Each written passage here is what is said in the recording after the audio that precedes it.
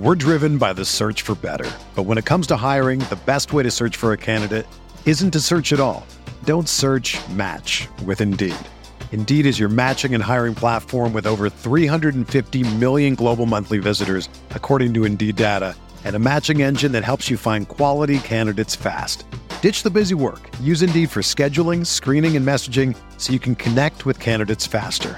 Leveraging over 140 million qualifications and preferences every day, Indeed's matching engine is constantly learning from your preferences, so the more you use Indeed, the better it gets.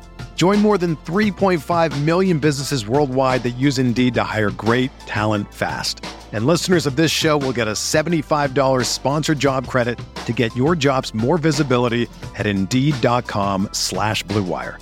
Just go to Indeed.com/Blue Wire right now and support our show by saying that you heard about Indeed on this podcast. That's Indeed.com/Blue Wire. Terms and conditions apply. Need to hire? You need Indeed.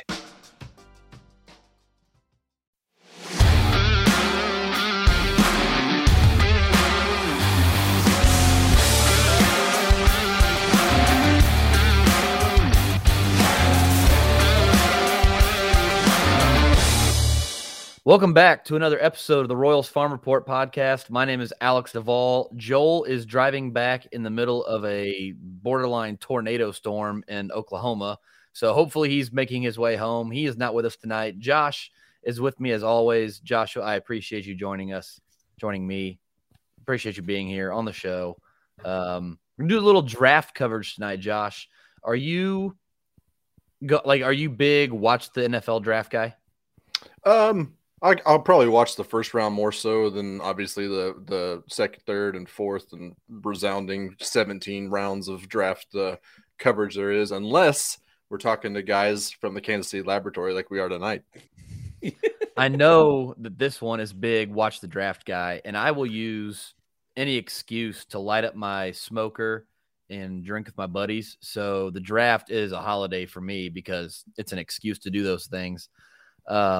Is there a way that we can make the first round not take 4 hours on Thursday night? No, there's no chance. And I'm gonna soak in every single minute of it. Like, you should just start the smoker at the beginning of the first round, and then by the end of it, it's like a reward. Like, maybe that's how you should do it. I don't know, but I'm geeked out. I'm beyond geeked for this week because it's just of everything. I'm beyond geeked to be on with you guys too, by the way.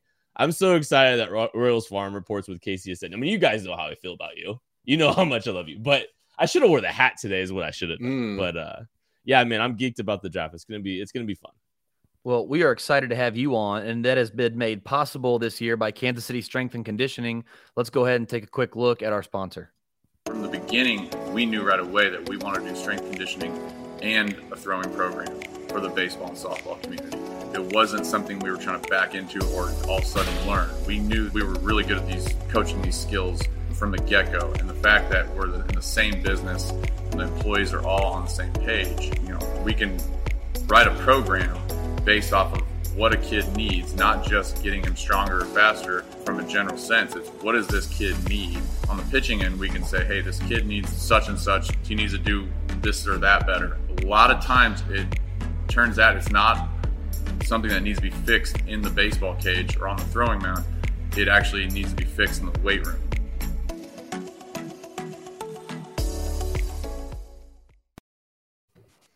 All right, big thanks to KCSC for picking up the show this year. Scott Barlow trained out there this offseason. If you've got a teenager that needs to get some work in, baseball, softball, or otherwise, I said teenager, any kid of any age, send them out there. I coach high school baseball in the area, and some of the results I've seen from kids who work out there is impressive. And I've started to try to swing some kids out there, and because they're the best at what they do. So big thanks to them for picking up the show. All right, Kent. What we're going to do, by the way, for everybody else watching, we're going to have Kent talk to us for 5-10 minutes here about NFL draft talk. And then Josh and I are going to spend the next 30 minutes or so talking about the MLB draft for the first time in 2022 on this podcast. If you've been following over at RoyalsFarmReport.com, you'll notice that I have started writing about the draft periodically. I think we've had 5 or 6 articles up I released our top 10 draft prospects last week. So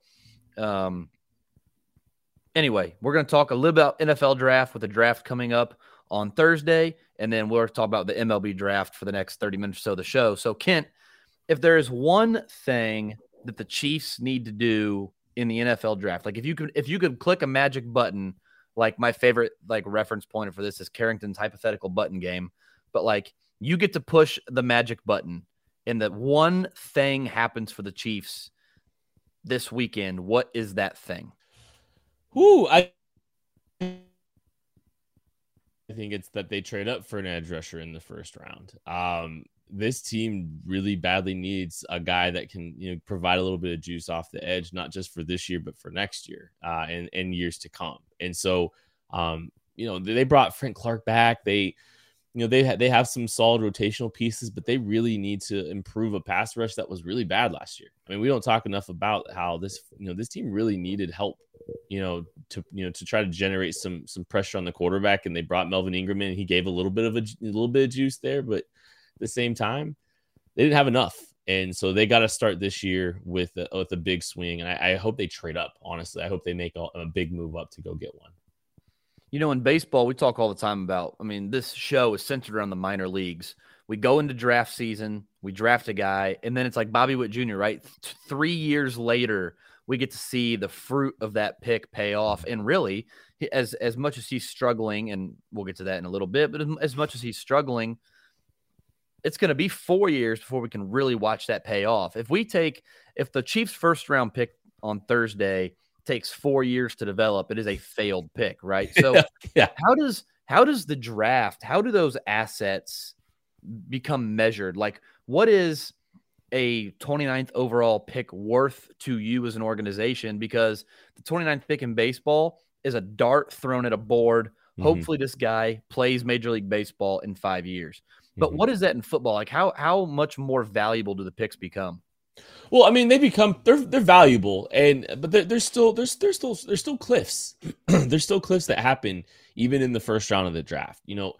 NFL teams, there's not 32 first round grades. Nobody in the NFL has 32 first round grades on their board. It's normally somewhere between as few as 12 and 12 and 20 is where you normally see a lot of these NFL drafts having true first round grades on their prospects. So, pick 29 is still valuable. It's a guy that's going to probably, if he's not contributing in a real way, he's not providing, a lot of snaps, quality snaps, and some production, then you made a mistake. You're probably, it's hard to find we'll talk about defensive end. It's hard to find a double digit sack type guy at 29. It doesn't happen a ton, but you can find a really quality player that, maybe gets a decent second year or second deal with you, at 29. I think you're really, the first round picks and second round picks, honestly, you're trying to find guys that you're willing to give second contracts to is really what it is.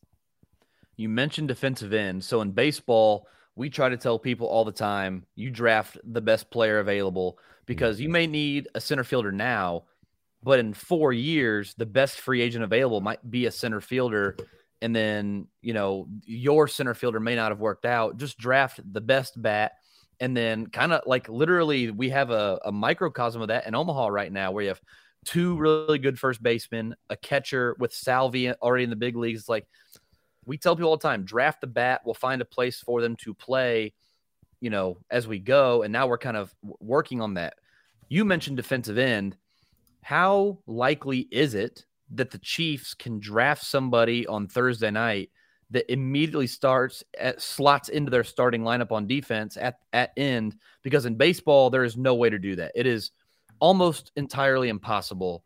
The Royals did it with Brandon Finnegan in 2014, but that is like he was literally the first player to go from World Series to World Series, right? So how valuable is it and how likely is it that they can draft somebody that slots in and plays right away? You basically mentioned Vinny Pasquantino, by the way, in the first 10 minutes. I saw that. I had the under, and I'm counting that. And that might be a record for like longest time. I know. I'm surprised this isn't like the Vinny Pasquantino report. Don't think I haven't tried. And yeah, I figured as much. No, I mean, no, they can find, if you're asking if they can find a guy that can contribute right away, they can. They absolutely can. Now, some guys are definitely going to be, like, the weird thing with the NFL draft is, like, to your point, like, some guys you're probably going to be looking for, somebody that maybe is a little bit, sometimes you're looking for projections, so that maybe year one is kind of a dull, year, and then years 2 through 4 and actually 5 with the fifth year option that you have as a first rounder. You're looking for some of those guys that might be big projections, or you're looking for some guys that can kind of contribute right away. Or there's sometimes like a mix of both. Like there's kind of you got to make some decisions there with your assets a little bit differently. I mean, it's kind of college versus minors kids, or high school kids a little bit too. There's a little bit of that, like how quickly can we get this guy in? But there's definitely some guys that the Chiefs are going to be able to find at 29 and 30 that can contribute immediately. Now, it's not going to be some, game changer. It's not going to be, sometimes it is, but it depends on the position. Like maybe the Chiefs can find a receiver that comes in and is uber productive in the back end of the first round. But trying to find some of these positions is really, really tricky. But they're going to have they got 4 picks in the first 2 rounds. 3 of them will play a lot of snaps this year, I would imagine, for this team. So let's kind of put it all together here, kind of what you said. You've talked about cliffs, you've talked about edge rush, you've talked about wide receivers, and you kind of talk about their position and kind of what you want to see them do. And a lot of people are kind of thinking that, wide receiver, D end, and some kind of form in the secondary is going to be kind of where the Chiefs' biggest needs lie. So let's say hypothetically, they address both defensive positions. They get an edge rush, whether they draft or trade up to go get it, and then they get somebody in the secondary, still trying to figure out what's going on at wide receiver. What kind of a gap or cliff, like you talked about earlier, lies in between those guys that are realistically going to be at the back end of day one compared to the guys that would probably be around there at the end of the second round or potentially into the third? What's the risk reward that kind of looks like, and kind of what it's going to lead to whenever they got Kelsey, they've got Juju, they've got MVS, they've got McCole, all these receiving running backs potentially. What's that going to look like risk reward between the gap between day 1 and day 2 guys? Well, that's where it's going to be interesting to see how this team approaches it, because they can be pretty strategic, because there are definitely like some positions that have a little bit more depth. And, wide receiver, like you talked about addressing cornerback and edge early. Like, I think that's really smart because I think you might be able to find better value at wide receiver, maybe a little bit later at pick 50, potentially. You might be able to kind of finagle the board a little bit and prioritize some positions where the cliffs are a little bit more drastic. So addressing them early and then going ahead and getting a receiver maybe a little bit later. I think there's quality players that the Chiefs could get, at pick 50 at receiver. And so you maybe some people might say you're trying to get a little too cute, but take your corner, take your edge early, and then try to go find value, in the middle of the second round. Okay. Rapid fire real quick and we'll get you out of here. You ready? Let's go. Okay. Even odds. You get a free $100 bet. Do the Chiefs make 1 or 2 picks in the first round on Thursday? 2. 2 picks? Yes. I feel very good about them making 2. $100 free bet, even odds. Do the Chiefs make their first pick at 29? No. They trade up. Small trade up. I'll say they get into the early 20s. Free $100 bet, even odds. Is the player they take either a receiver or a defensive end? Defensive end. I feel good about. I think they're going to wait a little bit on receiver. I think they like the value up and down the board there. So you do think it will be one of those 2? Oh, if I get both of them? Oh yeah, I'll put more money on. Give me like $1,000 fake dollars. If it's not one of those 2 positions, what is the other pick? What is the other position that could surprise some people? I think it's wide receiver, cornerback, edge. Don't sleep on if maybe a defensive tackle. Like that could be a sneaky pick there too. Like maybe there's a defensive tackle they really like. Jordan Davis falls and they decide to trade up for him. Like just like defensive tackle is one you got to keep an eye on. Give me your 3 players at the top of your wish list in some sort of realistic fashion. Let's go George Karlaftis, the edge out of Purdue. Let's go George Pickens the wide receiver out of Georgia. And then let's go Bobby Witt Jr. to play receiver for Mahomes for the next decade. Bobby Witt Jr. to play receiver. I saw something today. He has the fastest average sprint speed in Major League Baseball right now. He's nuts. He's a freak. I know the bat's not there yet. Even the bat, I don't want to get too nerdy, but I really don't think I think some of his plate appearances have been pretty solid too. I don't think it's entirely been that bad. Everything athletically has been ridiculous. The defensive plays have been nuts, and the speed, and it's crazy. And shout out Bobby Stroop for some of the contortion that he's been able to put that kid through too. It's outstanding. Really quick. Oh, go ahead, Josh. Sorry. I mean, there's that pitcher ticked the ball and he barely recovered and flipped it to second base. I mean, that was incredible. The defense lately has been ridiculous. And I mean, if the bats eventually get there, crazy. Yeah, and then the Royals lost right after that play. You don't have to worry. We don't talk about it. 5 innings later. Yeah. Hashtag always game. Short-term memory, Kent. Last question: Olave or Williams? Williams. But I don't think that they have a chance at getting Williams. But yeah, I'd pick Williams. He's awesome. Okay. That's all I got for you. Well, thanks, man. I love y'all. You know how I feel about you. I'm so excited about Royals Farm. I should have wore the hat. That's on me. That's on me. We saw it the other day. That's good. You did wear it the other day. Hey, man, I'd plug y'all any chance I get. Speaking of, go ahead and promote your draft guide real quick. Oh, yeah. We're doing the KCSN draft guide. It's 300-ish pages of Chiefs-specific draft content. So if you like that, go to gum.co/KCSN22 or just go to my Twitter account, Kent_Swanson. All the information's there. So, yeah. I will find the link and I will reply to whatever tweet it comes out with a podcast. I'll reply to it. So anybody that follows us that for some reason isn't following Kent and the lab guys, it will be there for you. So Kent, thank you very much for your time tonight. I know you're busy this week. I appreciate your time.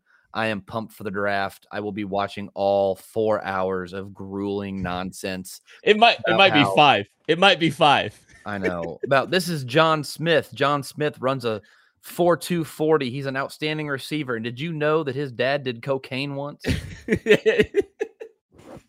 Yeah, let's just try to find the most tragic story and just try to magnify that kid's pain points in his life. That's how media should be, I think. So. That's the money move right there. So all right, Kent, I appreciate you, man. Thank you very much. Yeah, great talking to y'all. We're driven by the search for better. But when it comes to hiring, the best way to search for a candidate isn't to search at all. Don't search, match with Indeed. Indeed is your matching and hiring platform with over 350 million global monthly visitors, according to Indeed data, and a matching engine that helps you find quality candidates fast.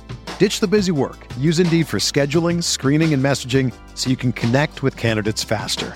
Leveraging over 140 million qualifications and preferences every day, Indeed's matching engine is constantly learning from your preferences, so the more you use Indeed, the better it gets. Join more than 3.5 million businesses worldwide that use Indeed to hire great talent fast. And listeners of this show will get a $75 sponsored job credit to get your jobs more visibility at Indeed.com/Blue Wire.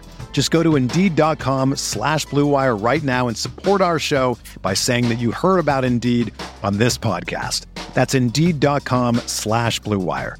Terms and conditions apply. Need to hire? You need Indeed. The best way to learn a language? Immersion. Living where the language is spoken and using it every day. But if that's not in the cards this year, you can still learn a language the second best way, and that's with Babbel. Be a better you in 2024 with Babbel, the science-backed language learning app that actually works. Don't pay hundreds of dollars for private tutors or waste hours on apps that don't really help you speak the language. Babbel's quick 10-minute lessons are handcrafted by over 200 language experts and help you start speaking a new language in as little as 3 weeks. Babbel's designed by real people for real conversations, and their tips and tools are approachable, accessible, rooted in real-life situations, and delivered with conversation-based teaching, so you're ready to practice what you've learned in the real world. Here's a special limited-time deal for our listeners. Right now, get up to 60% off your Babbel subscription at Babbel.com/Blue Wire. That's 60% off at babbel.com/Blue Wire, spelled BABBEL.com/Blue Wire. Rules and restrictions apply. Thanks to Kent for coming on. Make sure you get the draft guide. I can't wait for the NFL draft. Like I said, I will take any excuse to sit outside, watch football, light a fire, light the smoker, have a good time. So I am fired up about that. The Chiefs going into it, the Chiefs are like the most interesting team in the draft. Yes. I mean, with as many picks as they have, as crazy as the AFC West is now, they're going to be looking to see what the Chiefs are doing. I think they're going to be the most interesting team, and let's see them make some moves. I heard somebody, or I saw on Twitter, somebody said they're going to take an offensive tackle with 29 and then trade out of 30. And that would be something. That would be something. Riot. Speaking of the draft, I forgot it's in Kansas City next year, isn't it? Mm-hmm. Yep. So that really cool. I will be at that. I'm going to find a way to be there. Hopefully we don't have a game or nothing. That'd be fun. Mm-hmm. Let's talk some baseball. Major League Baseball draft is in July. We are a few months away. We have started to crank up some draft coverage here at Royals Farm Report. I released our top 10 Major League Baseball draft rankings the other day. I'll go through them real quick. Number 10, Judd Fabian, a center fielder out of Florida. Some people might remember Judd Fabian from last year. Judd Fabian was like a candidate to go top 5 in last year's draft. Had a bunch of strikeout issues, fell to round 2, went back to Florida. He is crushing the baseball again, playing good defense in center field and not striking out as much. So he's back in my top 10. Gavin Cross, I don't really know how to describe Gavin Cross as a hitter. He has really good raw power and hits a lot of line drives. Now, the thing with that is that was basically Carter Jensen's MO coming out of Park Hill. Great exit velocities, just wasn't hitting the ball in the air enough for the home run numbers to show up. He cranked home run number 4 in week 3 of the minor league season now. So the Royals have shown a sudden ability to develop hitters at a very good clip. So maybe you take a guy like that, say, hey, Gavin, hit the ball in the air just a little higher, and it'll go over that fence out there. And maybe it clicks for him. So Gavin Cross, I got at number 9. Dylan Lesko, prep right-handed pitcher out of Georgia. Some of the most prodigious stuff that we've seen from a prep righty in a long time. I mean, people have compared his draft value to like Hunter Green, right? And some of these other big names. Now, the obvious danger there, prep right-handed pitcher is like a huge red flag by itself. But Dylan Lesko, all kinds of appraise now for the last few years in draft cycles. Number 7, this might surprise some people. I've got Elijah Green. It is impossible to know what a player's approach is going to be like until they get into pro ball. He reminds me a little bit of like Sully Matias. So you're never far away from an elite prospect, but I don't know what the swing and miss. I don't know what the approach is like. And with a guy like that, it's boom or bust. You're either going to draft the next Harper type or the next Bobby Witt Jr. type, or you end up with like a Jason Hayward without the, elite defensive outfield production. So Elijah Green, typically with guys like that, if they're not going number 1, there's a reason, and that reason is really important because of how good the tools are. So I'm wary of guys like Elijah Green, but I got him at number 7 on my list. Number 6, Jacob Berry, like the opposite of Elijah Green. College bat, left-handed,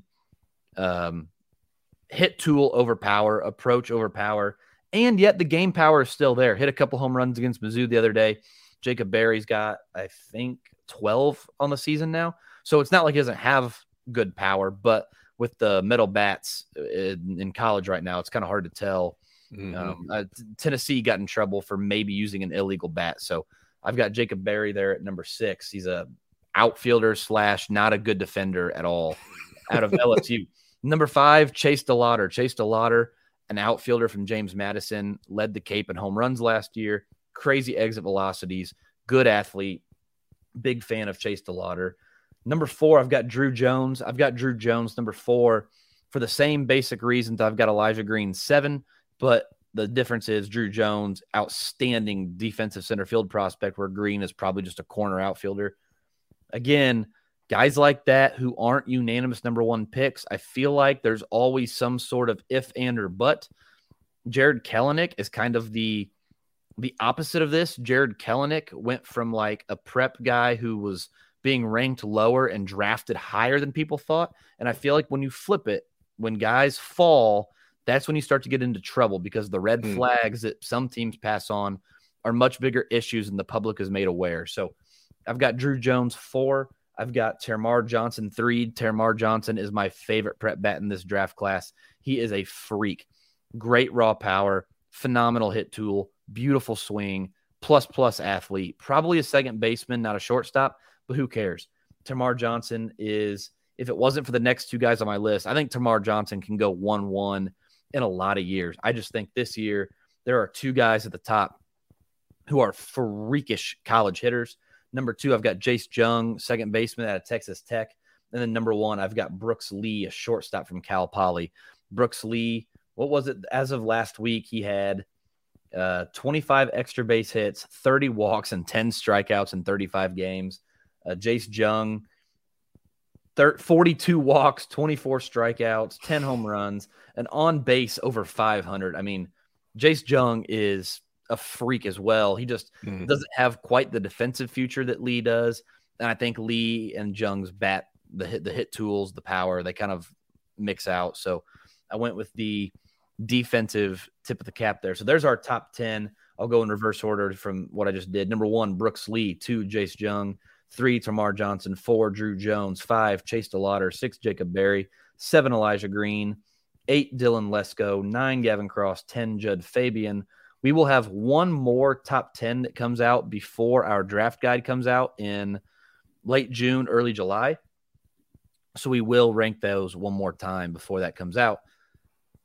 Okay, with all of that being said, Josh, do you have any early thoughts on this draft class, the draft cycle, the draft process as it relates to the Royals as we sit here on April 24th with the draft a couple months away? I think everybody kind of wants to see a bat added. And like you said in your article, it's very good that that's the case because there are a lot of bats in that top 10. Seems very bat heavy outside of, Lesko. He's the only pitcher in our top 10. He's the only pitcher in MLB Pipeline's top 10. And I think everybody would be pumped to see him in the Royals uniform at that point. So everything, it seems like it's all lining up to be able to, like, the top 10, the Royals should be able to have a guy there that will bring quite a bit of electricity, quite a bit of upside, a lot of, promise in that pick. And if it's a bat, I'm going to be personally excited because I get way more excited about these bats than I do about the pitchers.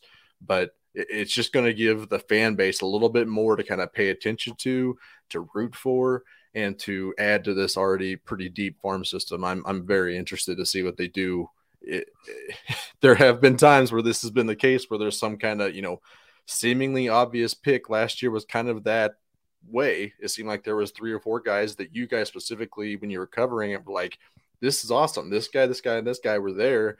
And then they go grab Mazzucato and everybody's like, what's going on here? Who was that?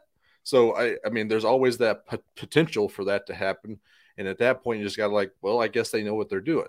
Talking to Ken Swanson, it was a little bit, comparing the baseball drafts with the football drafts. The whole slot kind of variable into this is a big, regardless of who's there could be some antics going on behind the scenes about, this guy doesn't want to sign for anything less than this number. We've only got this. We got to figure out how to make it work or move on.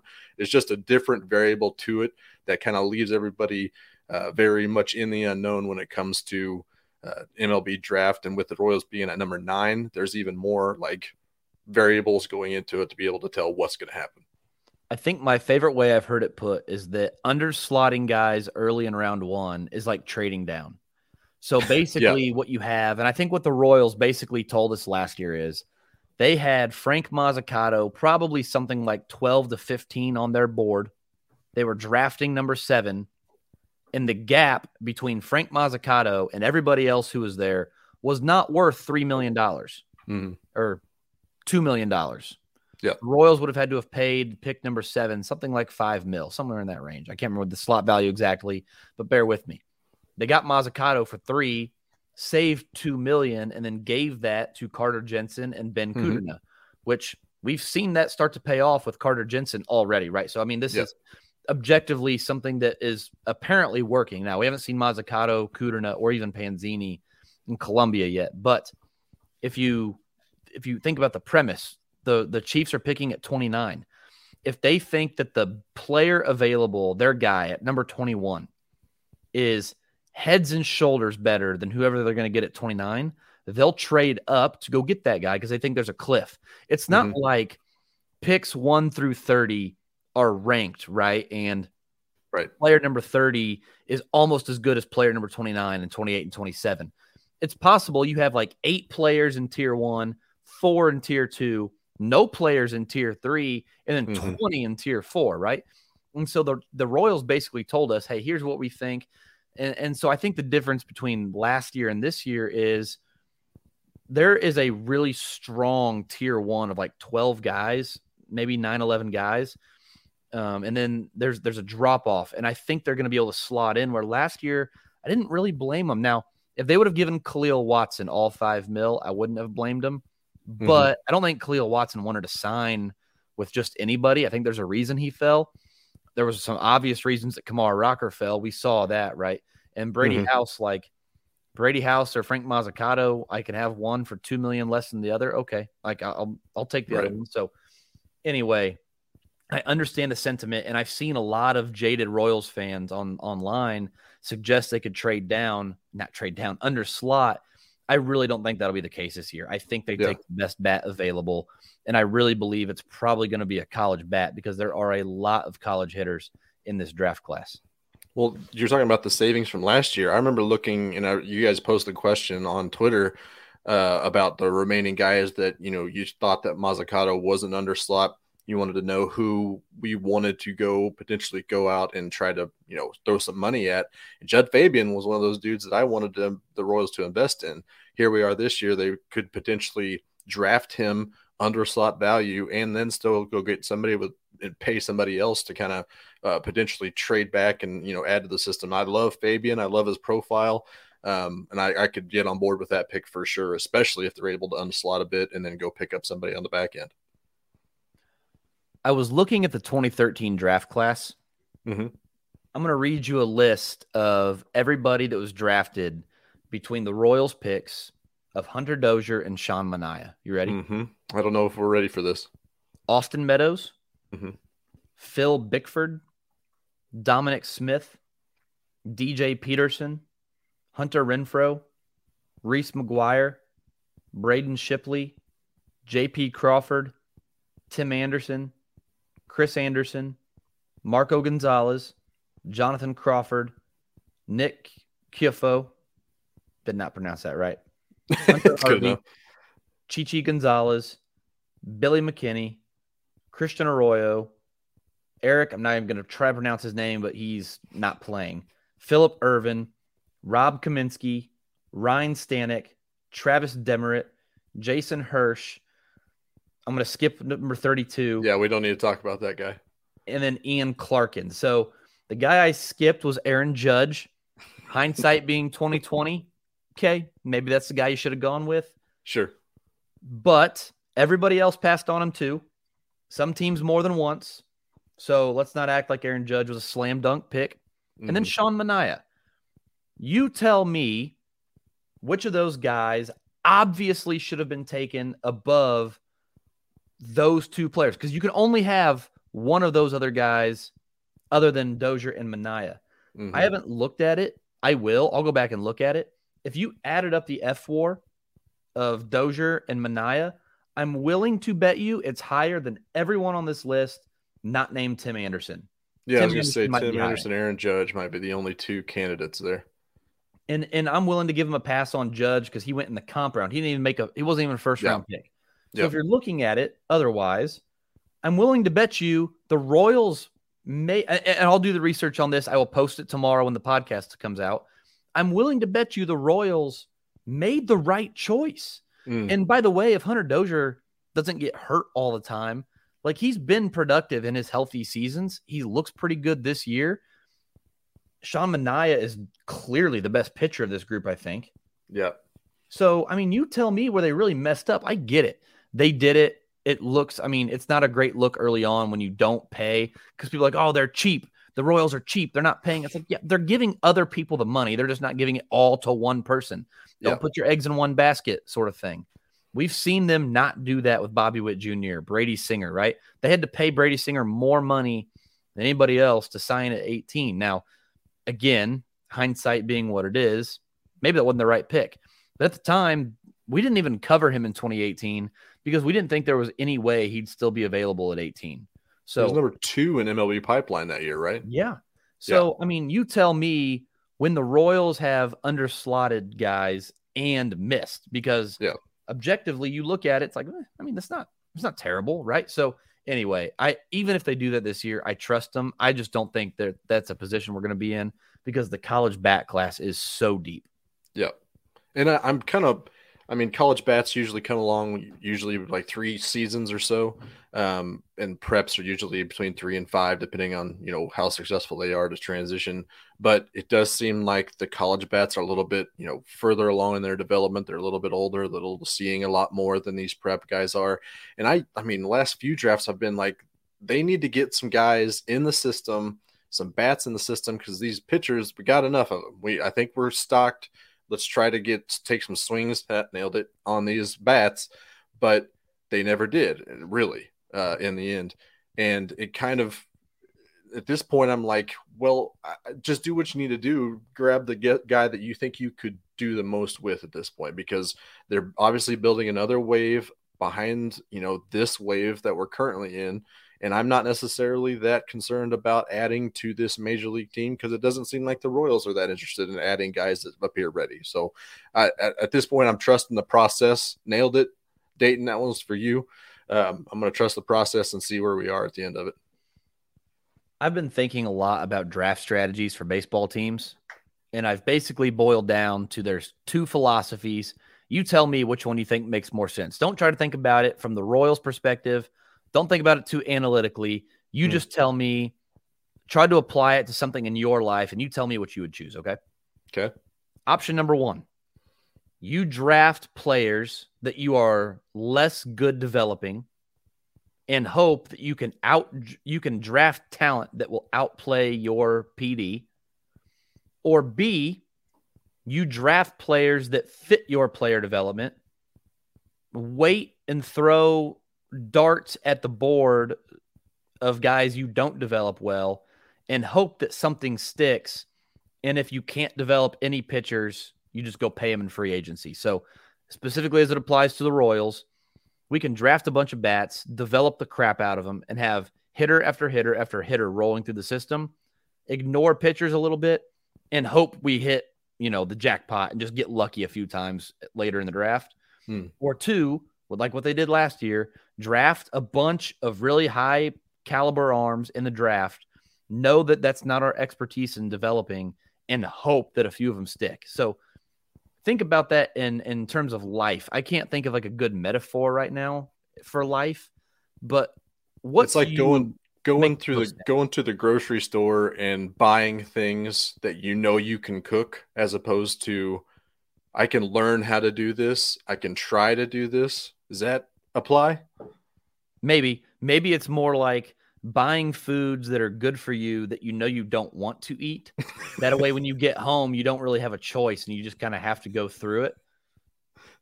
Because I can't really think of a great example. Like maybe, here's a good one for you. You know, the racing games at the arcades? Oh, yeah. Okay. I always had to get the car. I had to sacrifice speed for steering because I could never keep my car on the road. So I would always get the car with the best steering because I could shift the gears pretty quick and you know, make up for a lack of speed in my driving, but I couldn't keep it on the road. So maybe that's a better example. I don't know. But it's kind of like Mario Kart. It's like, are you a Mario or are you a Toadstool or are you a Bowser? I was a Bowser. I just wanted to look I wanted people to be scared when I came up on them. 100%. I'm more of a Mario because I need a little bit all around. I need it all around. I don't need to be top heavy on either side. Just give me all around. So maybe we're coming up on something there. Yeah, Trying to think of a good metaphor. I've Have we honestly lost track of the original? I have thrown as much spaghetti at the wall as I can. None of it's Yeah. sticking.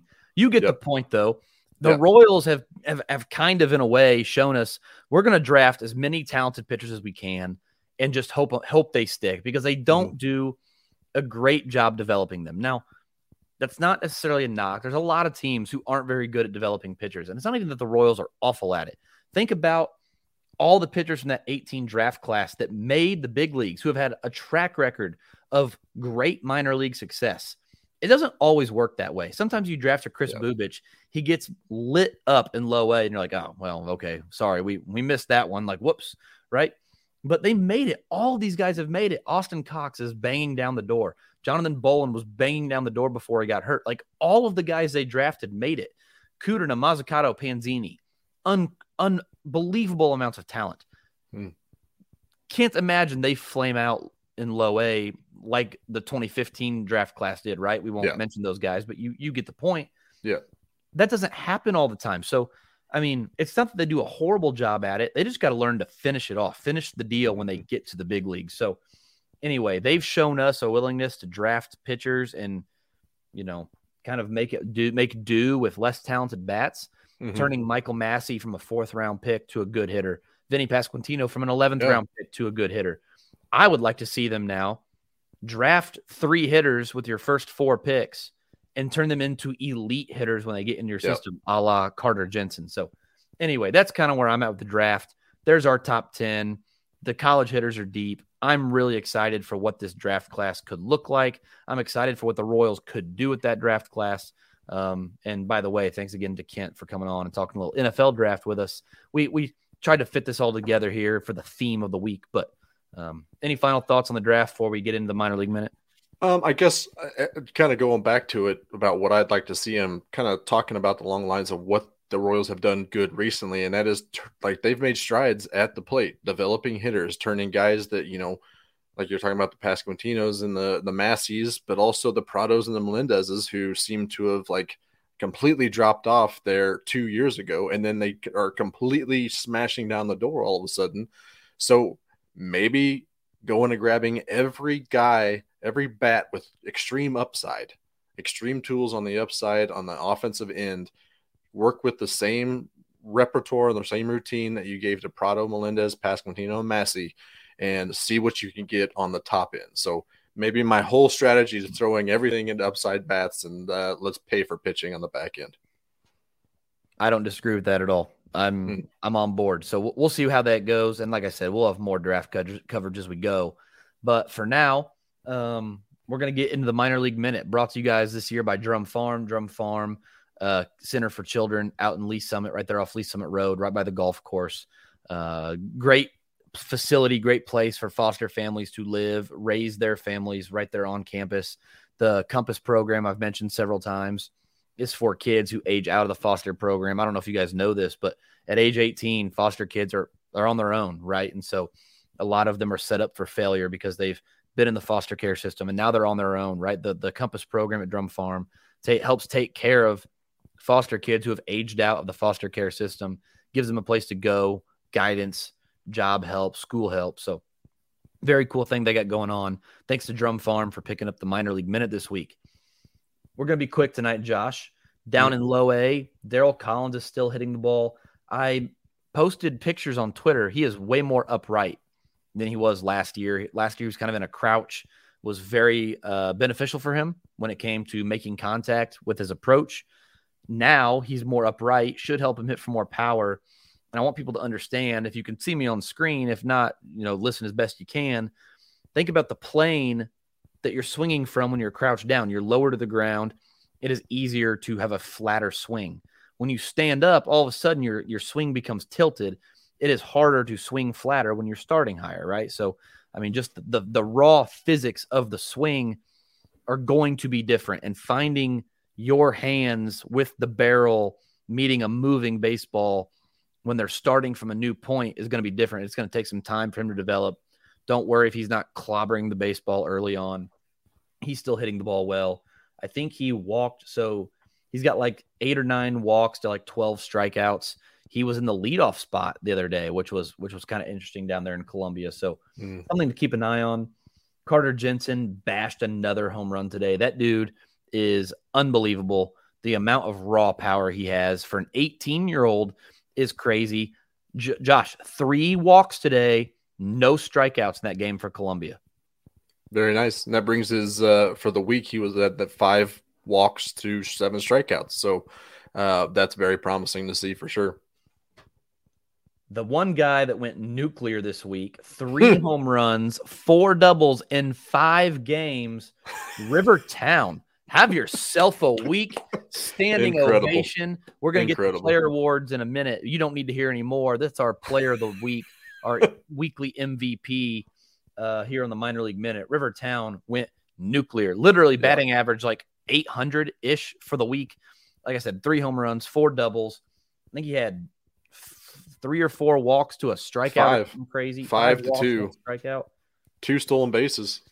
I mean, God almighty, son. Sheet filler.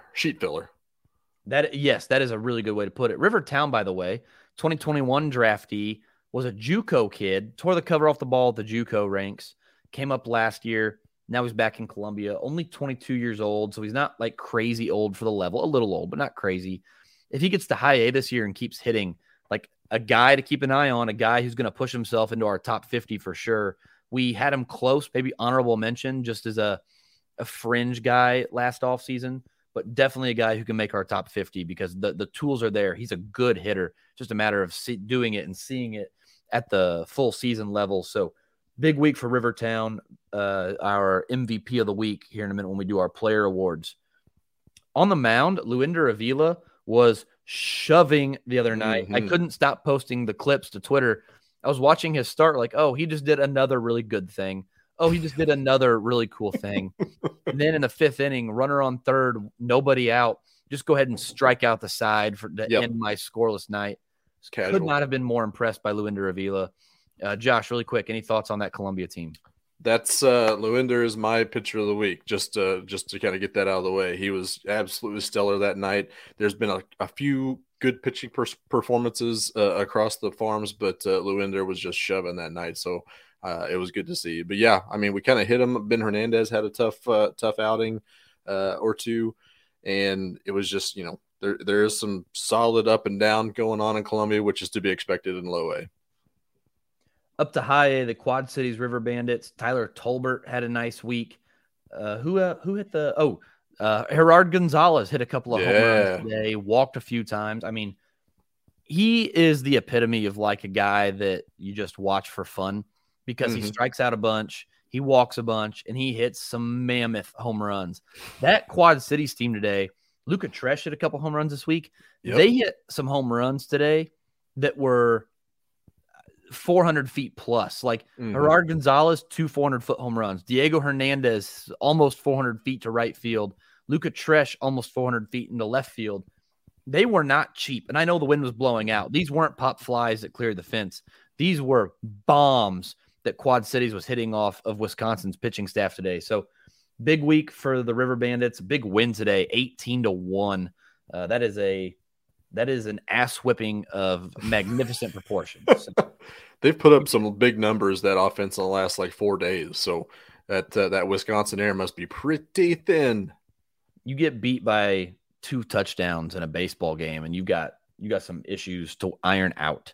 So, didn't the Cubs win by 3 touchdowns yesterday? Yeah. Weird stuff.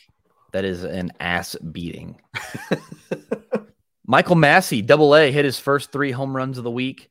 Was whipping his dong out on the Frisco fan base and the pitching staff out there. He has got some magnificent dongage going on. And, I mean, how appropriate, because everything is bigger in Texas. So he goes down there, and it's a good place to show off your dong if you're going to be doing that sort of thing. So did it for our boy Joel, who's down there checking everybody out in Frisco. So Joel was down there getting to watch firsthand experience of Michael Massey's dong. The other one, Robbie Glendening. I know he's not much for prospect talk, but he had a massive week with his 1365 OPS on this last 7 days. 7 walks to 7 strikeouts and a stolen base. on top of a home run or four ribbies. I mean, he was in spring training. We didn't necessarily. I mean, he came out of nowhere, and he was late in the spring training, so maybe that says that the Royals are pretty high on him. But yeah, kind of came out of nowhere and had a great week. So shout out to Robbie Glendening. Nick Lofton hit a couple home runs this week, including a grand slam. Yep. Sully Matias uncorked the ball over the trees and out onto the street down there in Frisco. That was incredible. Slider in on his hands, hit it over the fence, over the berm, over the whatever the thing they had out there. And then there's like these trees out behind all that crap in left field. Hit it over the trees out of the stadium. I was like, how did he do that? Like, it wasn't even like a full swing. Yeah, it was certainly the inside on his hand shortened up, like you've been talking about. You nailed it. But it's always fun to see, like, the stands. They always like are tracking the ball, trying to go get it, and then you see everybody's shoulders drop because they realize it's completely gone. It's out of there. Obviously I love watching Matias home runs, but I just love seeing air come out of those fans when it leaves the stadium. So at Double-A down in Springdale, there's the stands in right field behind the bullpen. Then there's like a berm, and there's like a smaller fence out behind that. And Prado and Pasquantino peppered home runs over that fence, that back fence, a couple times last year. And you can see these kids go running. I'm like, he's gonna hit the fence. And then they always pull up. They like know where it is. Their awareness is there. But just once, like in the back of my head, I was like, I want to see a kid flip over that fence. Yep. Just like hit it right about waist level and just roll like in pursuit of that baseball. Like in the back send of my head. Send it into Mr. Saget and America's Funniest Home Videos. Rest in peace, by the way. Yep. R.I.P. Big time. Hey, your boy John Rave is hitting the ball well. Yeah, he is. 10 walks, 13 strikeouts, couple home runs. 3 stolen really bases. Doing it. 4 stolen bases now. Yeah. Oh, yeah. He is, I mean, playing exactly like I think you thought he would when you draft him in our league. Good power, good speed. He even got to play a little center field today when Nick Lofton was DHing. There's not a lot of center fielders in the system, so if you're going to be good at something, be good at something the team doesn't have a lot of depth in. Yep. Had himself a good week. So Alec Marsh made another start today, only threw 3 innings because he did start earlier this week. I'm assuming they're just taking it slow with him. Neither start was great. His fastball, when it's in the zone and it's flat, is still kind of home run prone.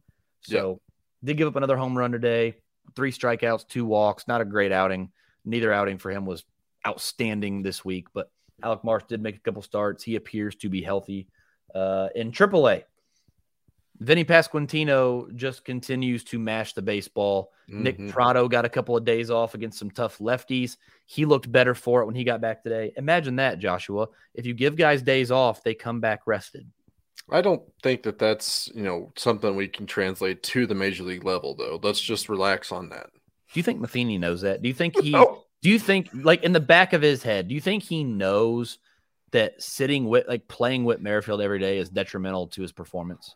I mean, at this point, everybody loves Whit, and I think that it's just like I do think that he's the leader in that clubhouse. I think it was Salvi, and I think Whit's kind of taken on that torch a little bit in that capacity. But so I understand why a manager would stick with him and keep, just kind of maybe take him down a slot in the lineup, and hopefully something will, like Joel likes to say, is rattle the bat rack and mix things up, change the mojo, whatever you want to call it. If it changes something for the good, great.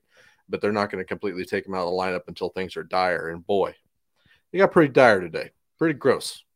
That last at bat he had was awful. And I don't even blame Whit all the time anymore. And to anyone listening who thinks I'm being a little condescending when I asked if Matheny knows that it's detrimental, yes, I am being a little facetious in terms of, like, obviously Mike Matheny is aware of that stuff like that exists, right? I'm not under the impression, but I do think in some way they have lied to themselves about Whit not needing a day off, because at some point, if they would give him a day off, right?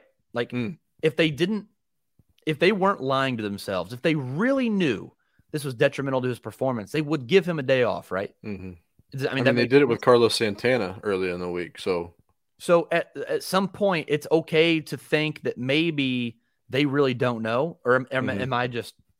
I don't know. I mean, he's the manager. We're not. That's just my best argument for being able to second guess somebody that's been chosen to be in that position. But I can't tell. I can't say that I know better than him, but at the same time, like some of these things you do have to ask about, like the day off for Witt, just in general. So I totally understand it, but I'm not going to be the one to be like knowing better than Mike Matheny at this point.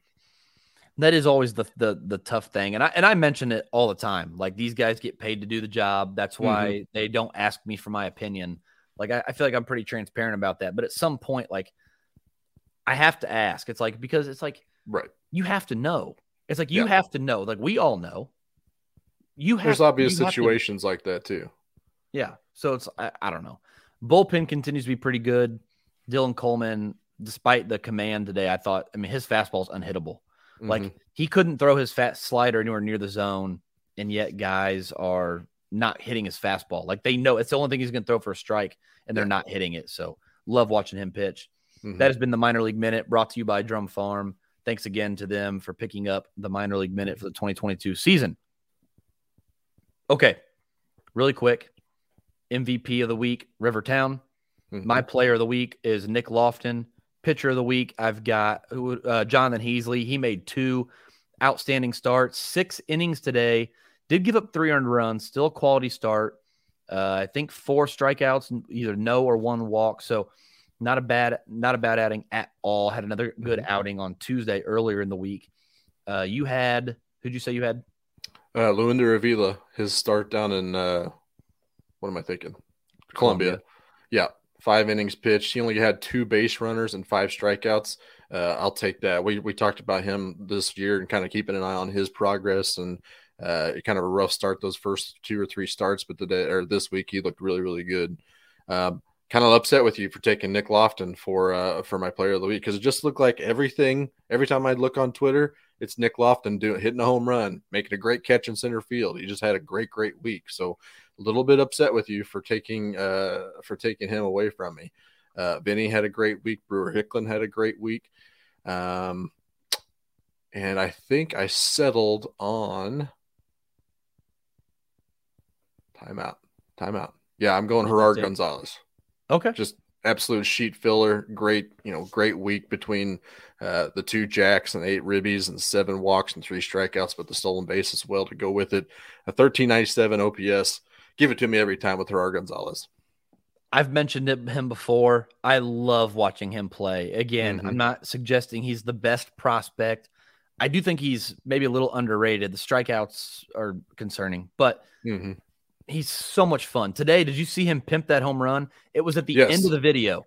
Yeah. So if you watch the home run, the camera pans to right field as the ball is soaring out of the stadium, and then they come back and show a replay, and he just walked a little bit, dropped his bat, off he went. I was like, ooh, he knew it. He knew he got it. I love it when guys know they get it. That's just I love a good pimp job, but I also very much enjoy been here before. I'm just going to take my home run and walk and get back to the bench.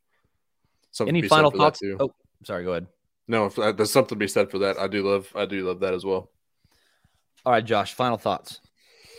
Final thoughts is when the Major League bullpen blows up, specifically a left-handed reliever, it's never fun and not a good look to call them out on Twitter if you are also a left-handed reliever that is currently not on a big league. Maybe, I don't know, maybe on an injury rehab assignment or something. Who knows?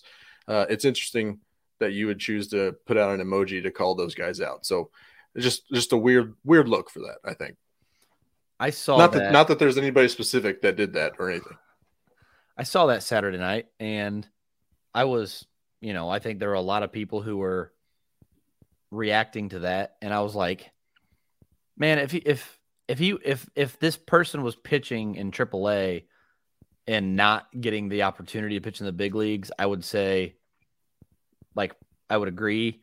I kind of wonder if the timing wasn't just ironic and it was just like a really bad time to tweet that. At the same time, it's you gotta be careful with stuff like that. So yeah, if it's cryptic, I mean, it could be translated either way, and that's how the vast majority of guys are. I had a conversation with some high school kids recently. Like, it doesn't really matter what you are using social media for. If it can be translated negatively against you, don't do it. Yeah. Take it off of your social media feed. Don't allow it to become an issue, that is the issue sometimes with social media.